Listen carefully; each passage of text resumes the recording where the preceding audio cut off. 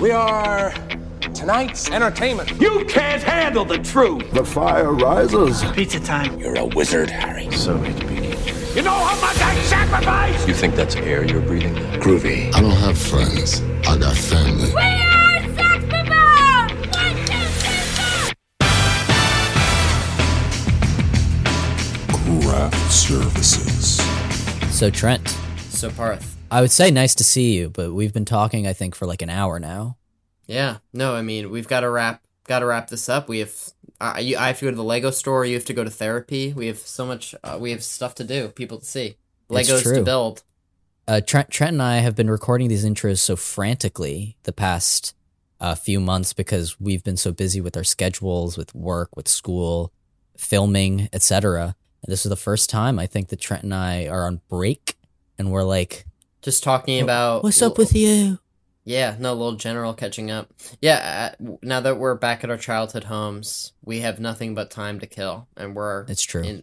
I can't see your lower half, but I'm in pajamas, feeling good. I'm not wearing anything. This house has much better heating system than my one in New Brunswick, so I'm temperature controlled. All of my needs are being met. Yeah. Well, I have a need. Well, I suppose I have two needs. a need for speed. Let's get that There's out the of the need way. for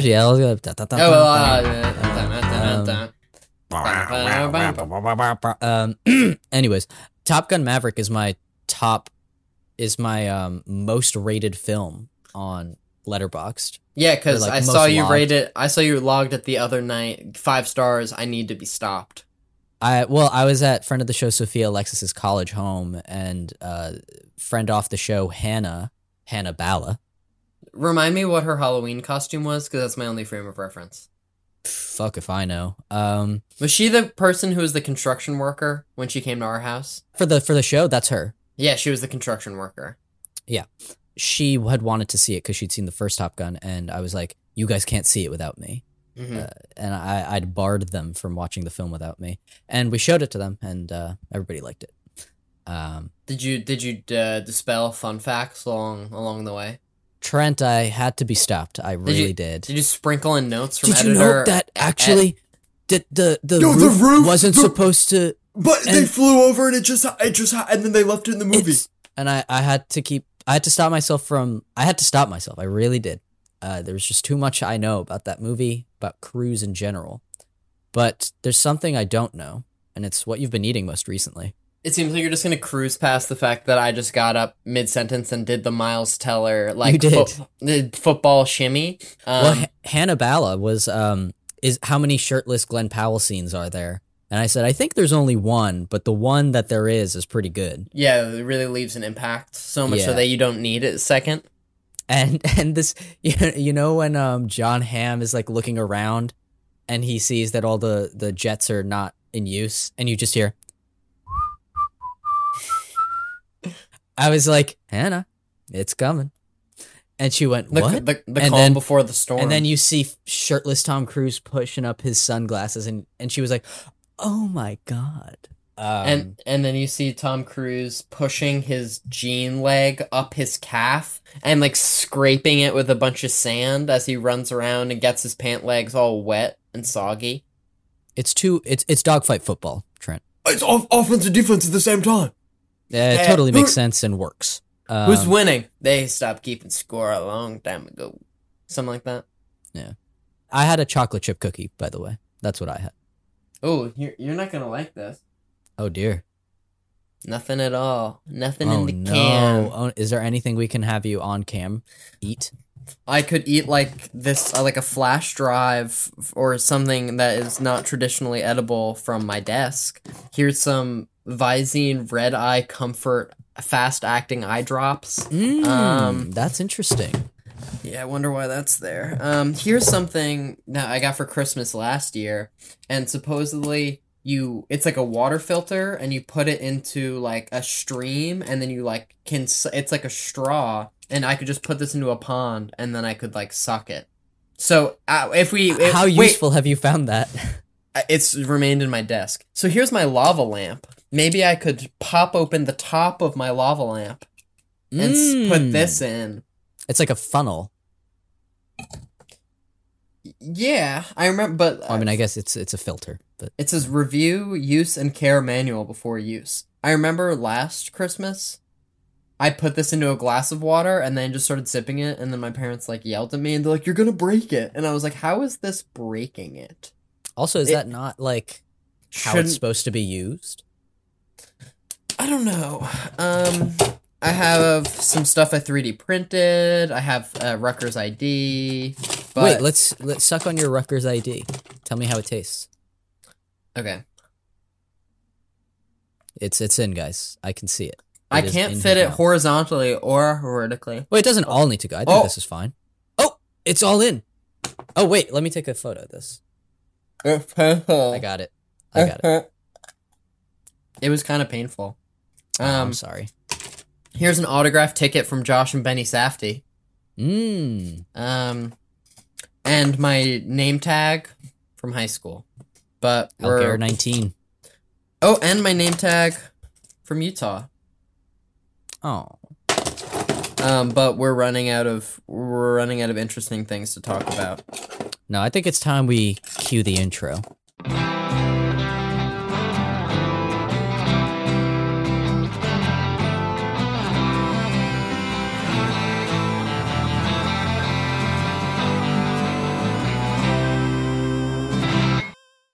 Welcome back to Craft Services, where we talk about the movies. Each week we talk about a film and hopefully have a crew member of that film to talk with us about their experience working on the picture. This week we have... Wow. Sorry, that was we had David Lowery, who is a storyboard artist, and he's worked on other such projects as Spider-Man 2, Pod Favorite, War for the Planet of the Apes, Phantom Thread, and of course, our film for today, Steven Spielberg's War of the Worlds. Yeah, and this is another long one, another two-parter, and the last film in Cruisapalooza. Soak it in, enjoy it. Yeah, it's a really cool interview. I don't remember if in this part or in the next part he says that Tom Cruise gives him faith in humanity, but he does say that at some point in the interview. So that's there. We also hear some cool Spielberg stories, how he got involved with the film, lots of cool stuff. So again, this is part 1 of our interview with him. So should we just cue right into it? Let's just cue right in. All right. Let's cue the interview, huh? That's pretty good. Right?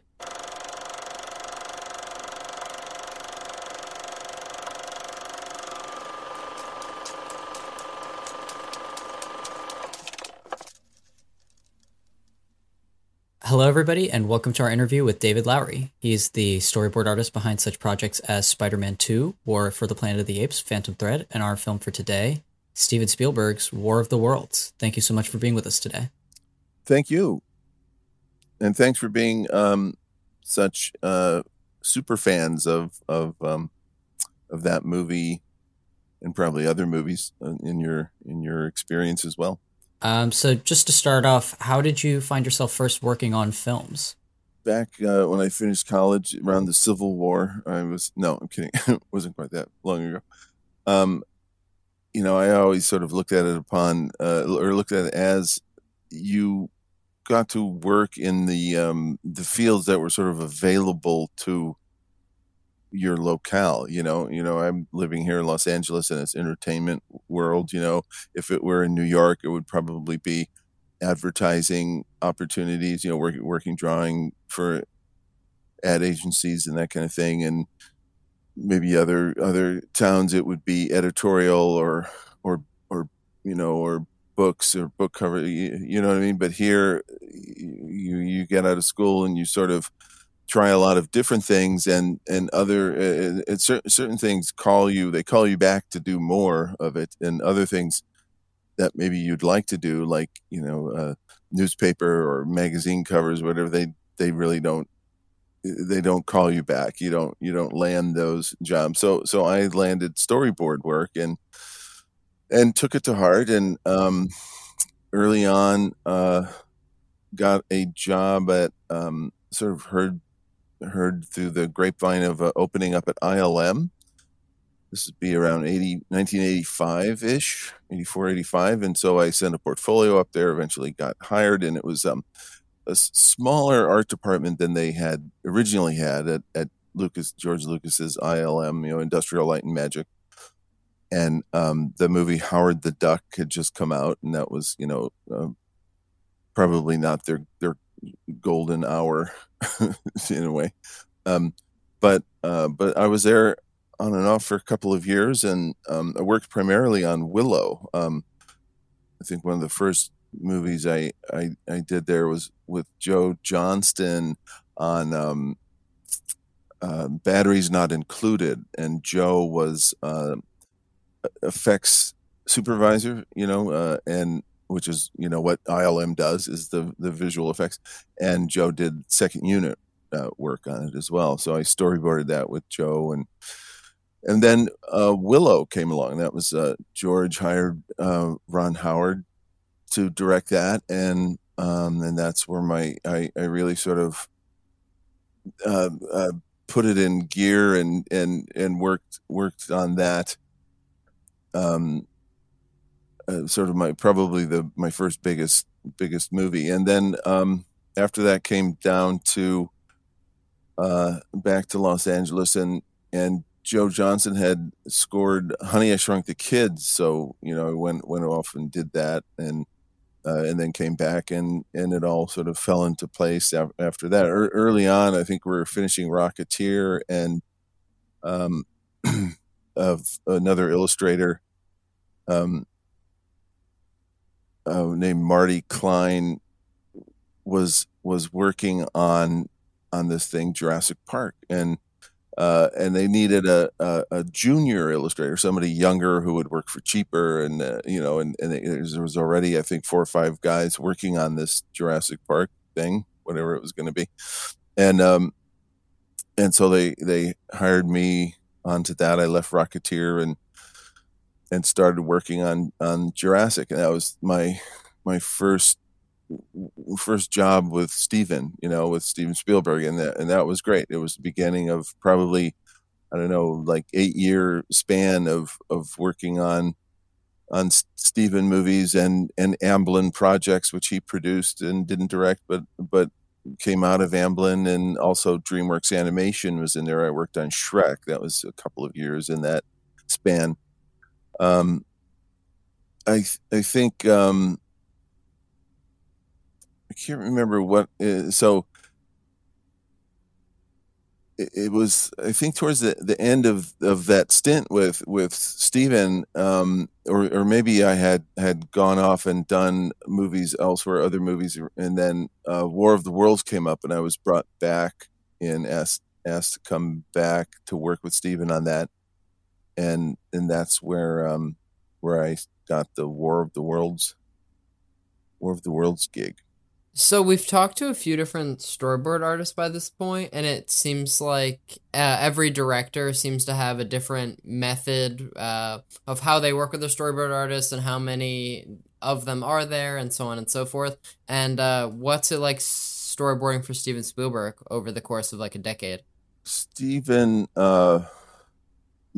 is really a brilliant at visualizing what he's going to film and how he's going to film it and how to do the shots. And he likes to draw the storyboards himself first.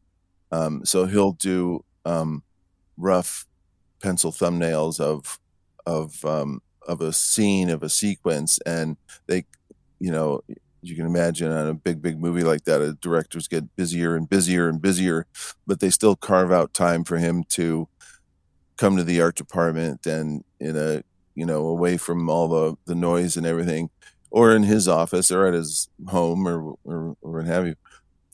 War of the Worlds, for example, we worked in the Hamptons, in one of the buildings on his estate there in the Hamptons, and that was just awesome. Of course, wonderful, and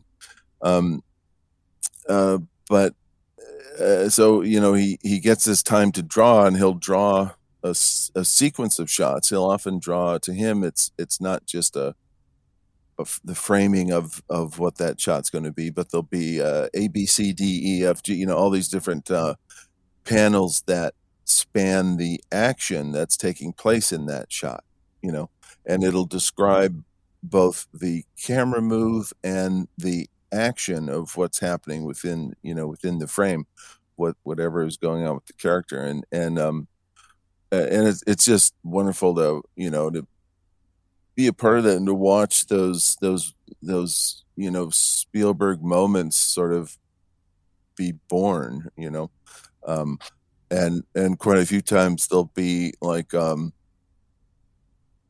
I said, he'll be doing the sequence A, B, C, D, whatever, and it'll come to the last drawing of sort of the moment of what's going to happen. Is it going to happen right then?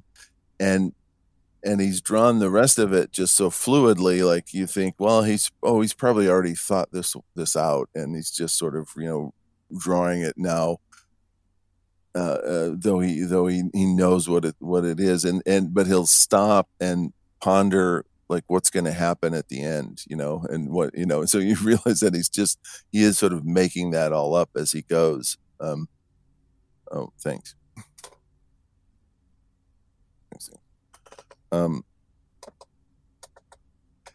So those are pretty good times to watch that happen, and then our job becomes to draw it better, because we're illustrators, we're storyboarders, so we're to draw it in a clear form, in a clear way, and often there's a lot of sort of arrows involved, arrows showing the camera move, and arrows showing the characters or the dinosaurs moving, or whatever, the War of the Worlds, alien moving, but you're encouraged or allowed to come maybe offers up some other shots, some other shot ideas within that, but and it's a good day when you can come up with something, that Steven hasn't already thought of, that's always fun, and it's not very often, either, because he's, like I think Stan Winston, the effects guy, said, yeah, it's no coincidence that Steven Spielberg is Steven Spielberg, which I'm not even sure what that means, but I always love that statement. So in Steven's case, and not every director is like this. I mean, Steven knows what he wants to draw, and Steven is really storyboarding it first, storyboarding it for you, 99% of it. So that's a great thing. I wanted to get into some more of the world's specific questions. The movie has a very blown out kind of look to it, and it's a very particular style that him and Janusz Kaminski were going for. I was wondering if that was a thing that you had to account for while storyboarding, or if you were mostly just worrying about camera and angles and stuff. Well, yeah, I mean, I can't recall. I think we're still drawing on paper. I hadn't switched to Photoshop, to storyboard on. I think it was still paper, so it was drawing it initially with dark pencil, probably maybe a little bit of pen, and then putting gray marker on it, and so there's a limit to what you can do camera effects wise, or even some people claim that they can draw for specific lenses, which and all of that sort of whatever the filmic style is going to be when they're shooting it, you're now drawing it 3-4 months, 6 months before that ever is committed to film or committed to hard drive or whatever, or a computer card or whatever the digital cameras are. So so you're given in the case of War of the Worlds, right? We're meeting with Steven in the morning, and by 2-3 o'clock, maybe we take lunch and come back, and 2-3-4 o'clock, he's been thumbnailing storyboards all that time, right? So then you're given these drawings, and to me, I don't know if this is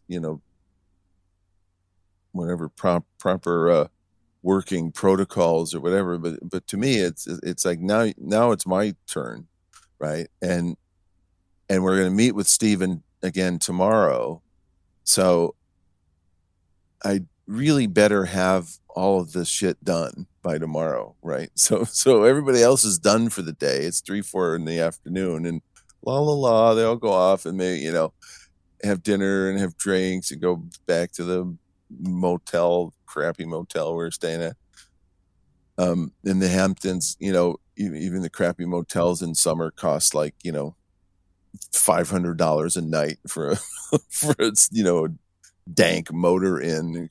Anyway, so everybody else goes their way, and I have to start drawing, and I'm drawing all these boards overnight, and often not sleeping. So by the next morning, I stagger out to the car and we get in and drive back out there. But at least I've delivered my part of the bargain. This is what I was hired to do. And then I could, you can always sleep later. You can always make up for it and take time off later or whatever. But that sort of overtime effort is what it takes on a lot of the jobs and almost all of the movies, but especially with Steven, because you want to, because he's the best, and when you're working on a lot of these big movies, I mean, those directors are really at the top of their game often, and you've got to be as well. I mean, that was the crux of what I took away from ILM in the mid '80s. That to me that was like graduate school for storyboarding.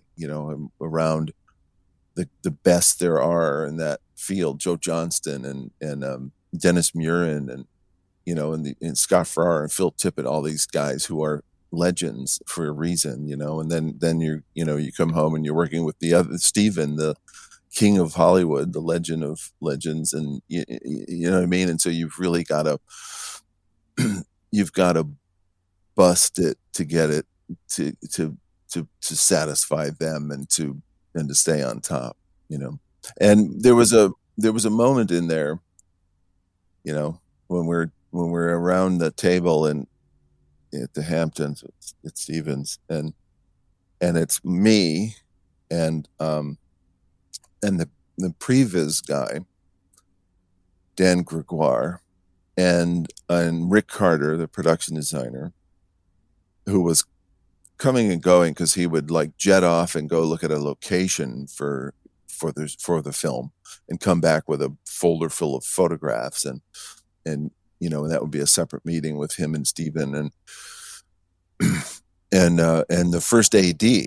And I don't know if you haven't been on the set, you kind of don't know what the first AD does. The first assistant director is kind of the lieutenant in the army. He's the company commander in a way.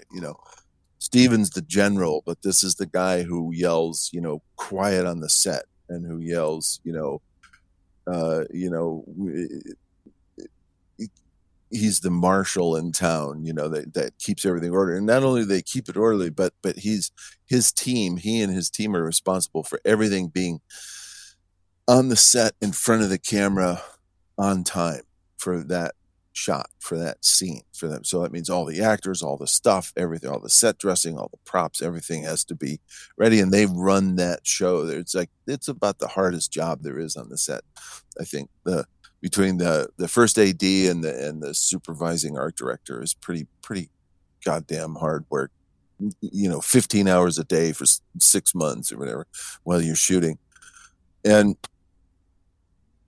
what the first AD also does, which is kind of miraculous, and I've done almost 100 movies, and I still don't know how they do it, but they're able to read the script and fit all of that into a certain bag of a certain size, so to speak. It's like, you're fitting 10 pounds into a 5-pound bag. They're able to read the script and figure out how to shoot it and what order to shoot it and what set you're going to be at what given moment throughout the 30, 60, 90 days that you're shooting, juggle all the availability of all the actors and et cetera, and get and schedule that movie so it can be made and then get it made by driving the ship forward like that. So anyway, so that's the first AD. That's Adam Sumner. So it's just us there at the table, and Steven's drawing his thumbnails, and Dan Gregoire was heading up. He had a Previs company, and Previs was just sort of getting its legs under itself in terms of a pre-production tool in Hollywood, right? And the prior to that, the tradition was we just storyboard it, right? And we pitch the boards to the director to show him, this is what you ordered, here's your happy meal of a scene. And that's that, right? And then they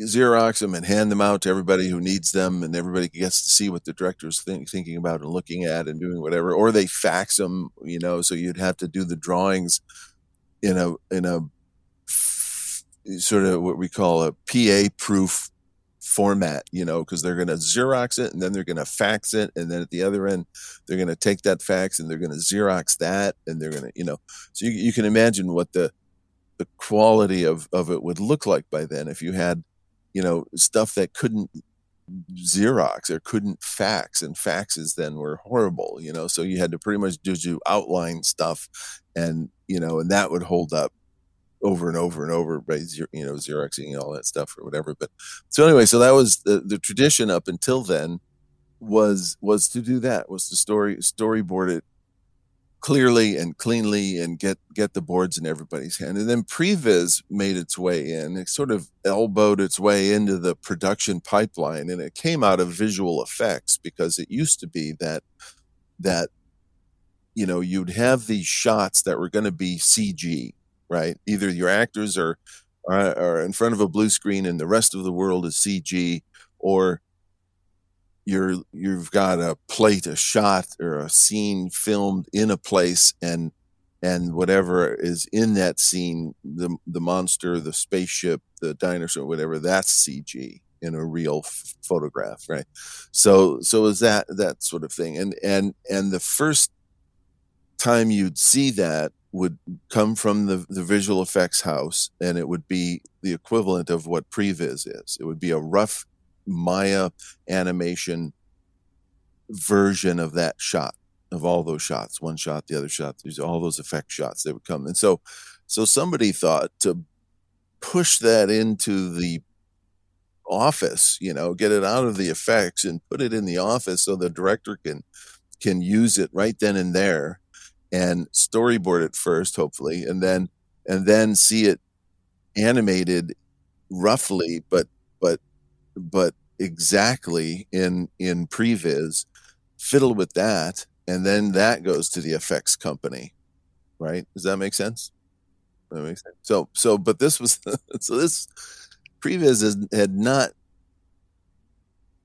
been that popular in Hollywood, right? The summer before we're in the Hamptons with Steven, I think it was the summer or a year before, Steven this is the story that I've heard, I might be totally wrong, but Steven gets a call from George Lucas, and George is doing the last of his 3 Star Wars films.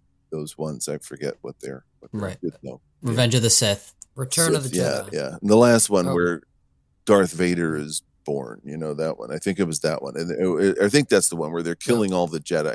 So George asks Steven, I got this part of the movie, and it's the death of all the Jedi.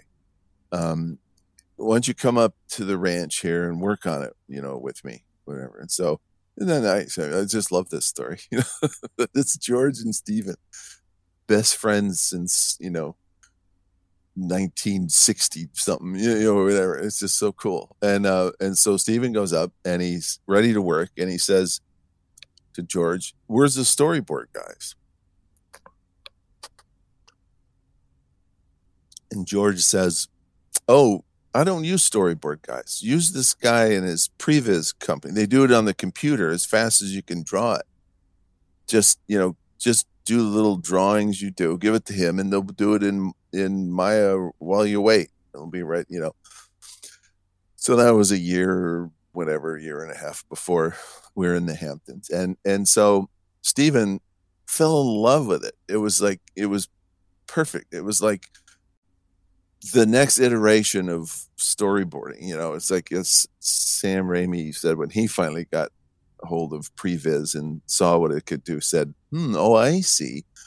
Previs shows the dirty little lies that you storyboard guys draw, right?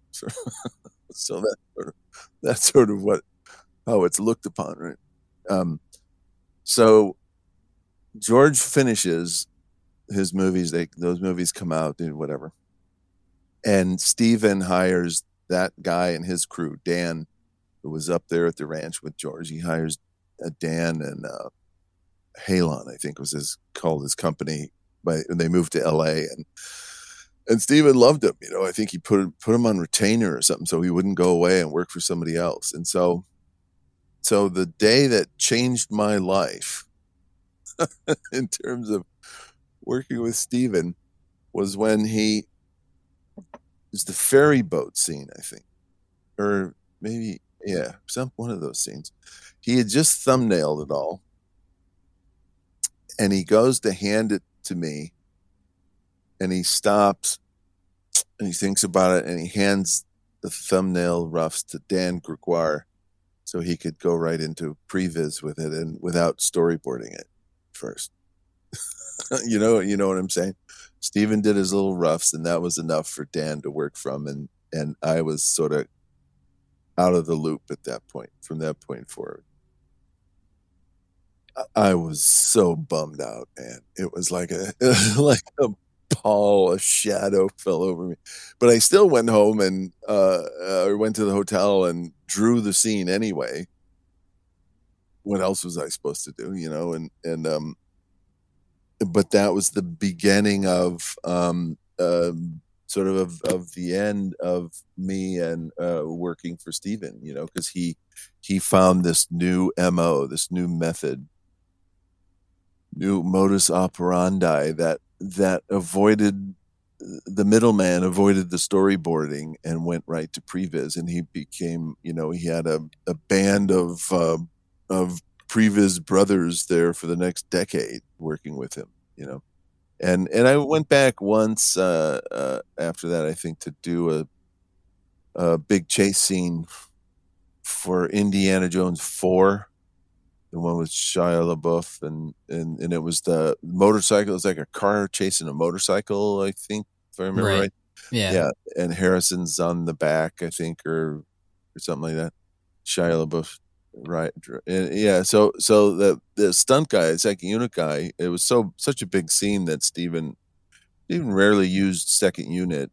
Well, maybe that might not be accurate. I think, when it came to big stunts or when it came to visual effects where you're going to be filming that just the plate, and maybe, there's maybe there's actors, maybe there isn't, but that's where the big UFO is going to land. That's where the dinosaur, sometimes you can relegate those plate shots to the effects supervisor, but primarily, and in this case, on the indie movie, it was that big chase scene, which was something that would drive a director crazy. That's dangerous stuff. And so you turn that over to the stunt guy, right?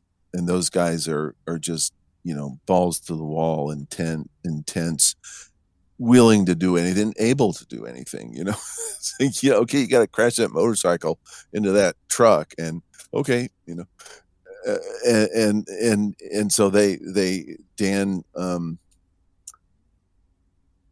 oh my God, I can't believe I just drew a blank on his name. It'll come to me in a minute. But the second unit stunt guy on Indy was his method was to write a shot list, right? That was really eloquent and elegant and clear and really beautiful. And for him, the chase scene in his mind, it was something from How the West Was Won, in a way. That's how he saw it, which had this great train of cars coming off and the logs, falling off the road. Just an enormous scene to film back in the 60s when that came out. And so he, in Dan's mind, that was what it was inspired by. And so he had this whole shot list of it, and he gives Steven the shot list, and Steven looks it over and he goes, call Dave Lowry and storyboard it. So that's how I got back to see Steven, and we did that in Indy 4.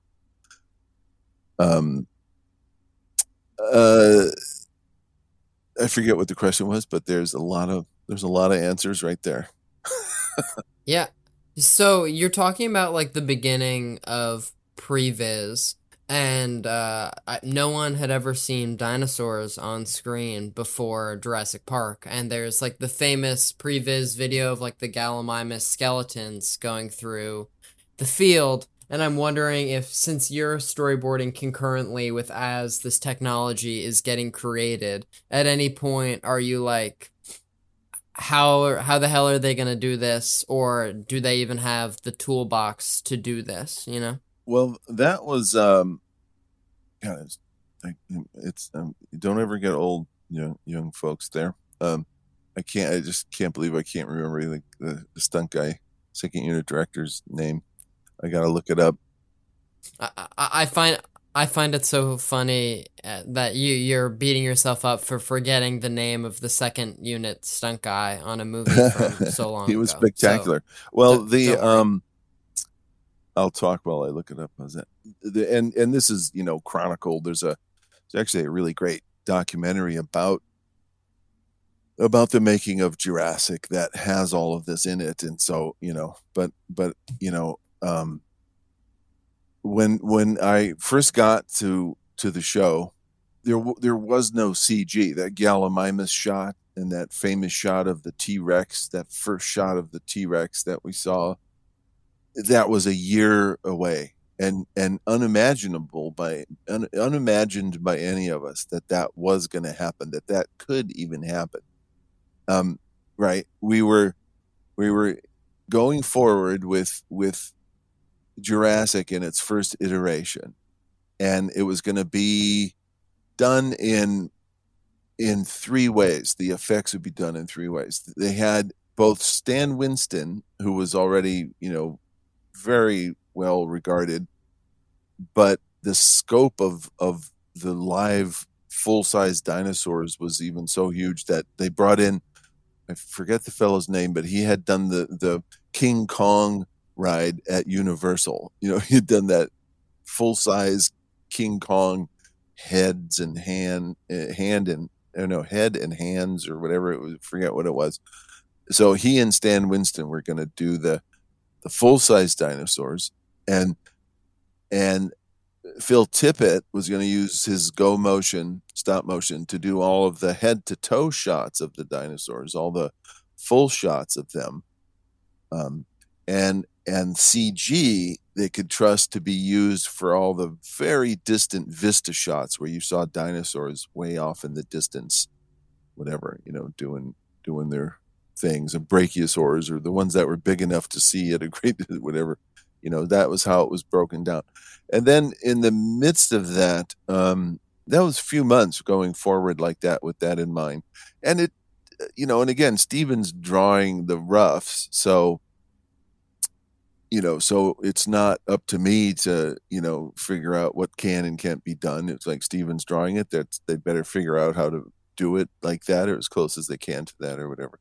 And somewhere in the midst of that, then what was on Steven's back burner was Hook, and Robin Williams and Dustin Hoffman both became available all of a sudden, boom, like that. And so they hit the brakes on Jurassic, and we went off to do Hook.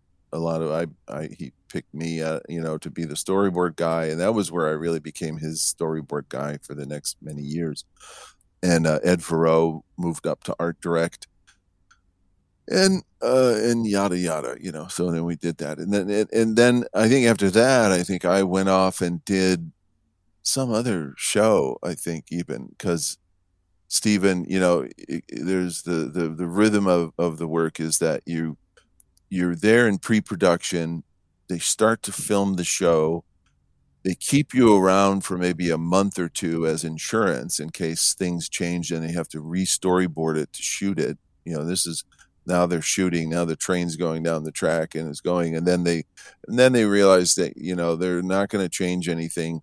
You're done. You go away, and then the director shoots his movie and then goes through all the editing and all the effects and everything. And it's like a year later before, that director is available to do his next show, at least. And so anyway, so we did Hook, and then I think I went off and did Alive, Frank Marshall directing, Kathy Kennedy producing, the one of the Uruguayan rugby team that crashed in the Andes and survived for months and months until they could hike out and get help.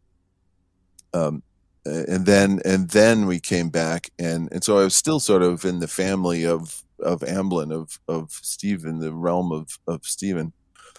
That being Kathy Kennedy and Frank Marshall. And then we came back to Jurassic, and one of the first things we saw, and it wasn't the first time they had seen it, because that's a well-told story, oft-told story of Kathy and Steven and maybe I think Rick Carter and Phil Tippett and Dennis Murin or whatever. They're looking at that shot of the Gallimimus skeletons, right? And the breakthrough of that was the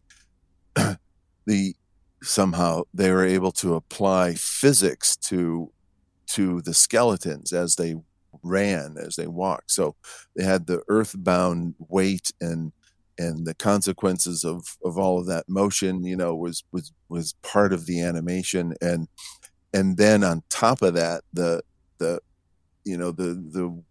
cherry on top was this T-Rex shot where they built, and it was, with Dennis, it was those three guys of Stefan Fangmeyer, Mark DePay, and Steve Spaz Johnson did it. They did it. Those three guys did it. They created that T-Rex, and they went out back of ILM. I remember I worked there on Kerner, and it was backed up to these grassy hills, and they somebody laid on the ground with a 35 millimeter camera, and they shot a shot of the ground plane, the grassy hills in back, and this really pretty tree in the mid ground, right?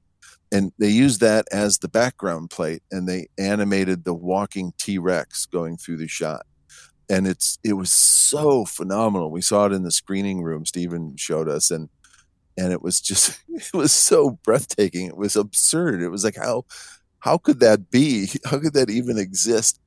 And, and famously Phil Tippett, the stop motion genius, turned to Steven and said, I think I just became extinct, So it's kind of how I felt when Steven gave the storyboards to Dan Gregoire to do. But anyway, so that was that moment, and then going forward from there, Steven was then knowing what they were capable of doing, which was pretty much anything. Then Steven got into it and drew, the movie that we have now, the first Jurassic.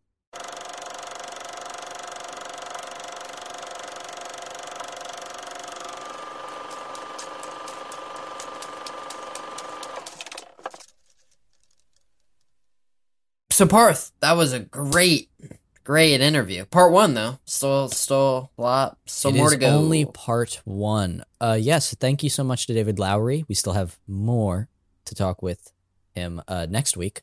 Or wait, Trent. Oh wait, Parth. Because of the recording time of this interview, I totally forgot to mention this. This is the first episode of the new year. And this gets released on January 1st. You're blowing my mind right now. Yeah, because last week we had our end of year episode. Comes out on the 25th. Oh. Wow. Well, I wish we realized this earlier in the episode. Because we could have, like, welcomed everyone to the new year. Into the new year. In the new episode. But welcome to the new year, everyone. 2023. We should get, like, the glasses from the dollar store. But there's... I had those for 2020.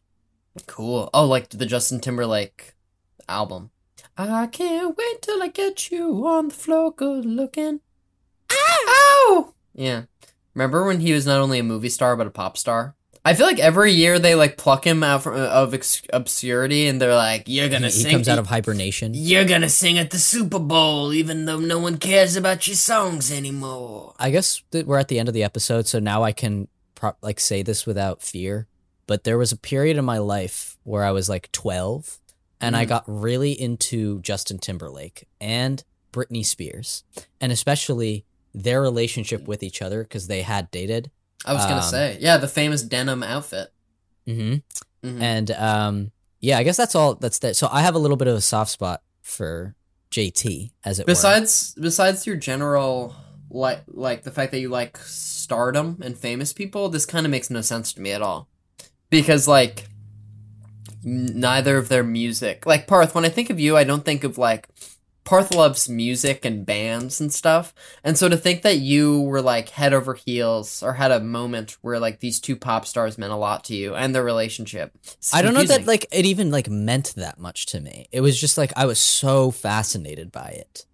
How old were you? Was it like you would like pick 11, up like 12, a celebrity like Hollywood Reporter magazine at the grocery store? No, it wasn't even that. No, I'd gotten a tablet, and so I had the worldwide internet in my hands. So you were playing a lot of Subway Surfers and looking up a lot of unironically, yes. Still a good game. It's on my fucking phone. Teaches you that the police are bad and to run away from them. But no, Trent, I love Britney Spears' music. Toxic is a good song. Toxic is a good song. I mean, Problematic or Not, Hit Me Baby, good song. More Problematic, I'm a Slave for You, also a very good song. But you're just gonna keep naming songs that keep getting better, but more problematic as they get better. Yeah.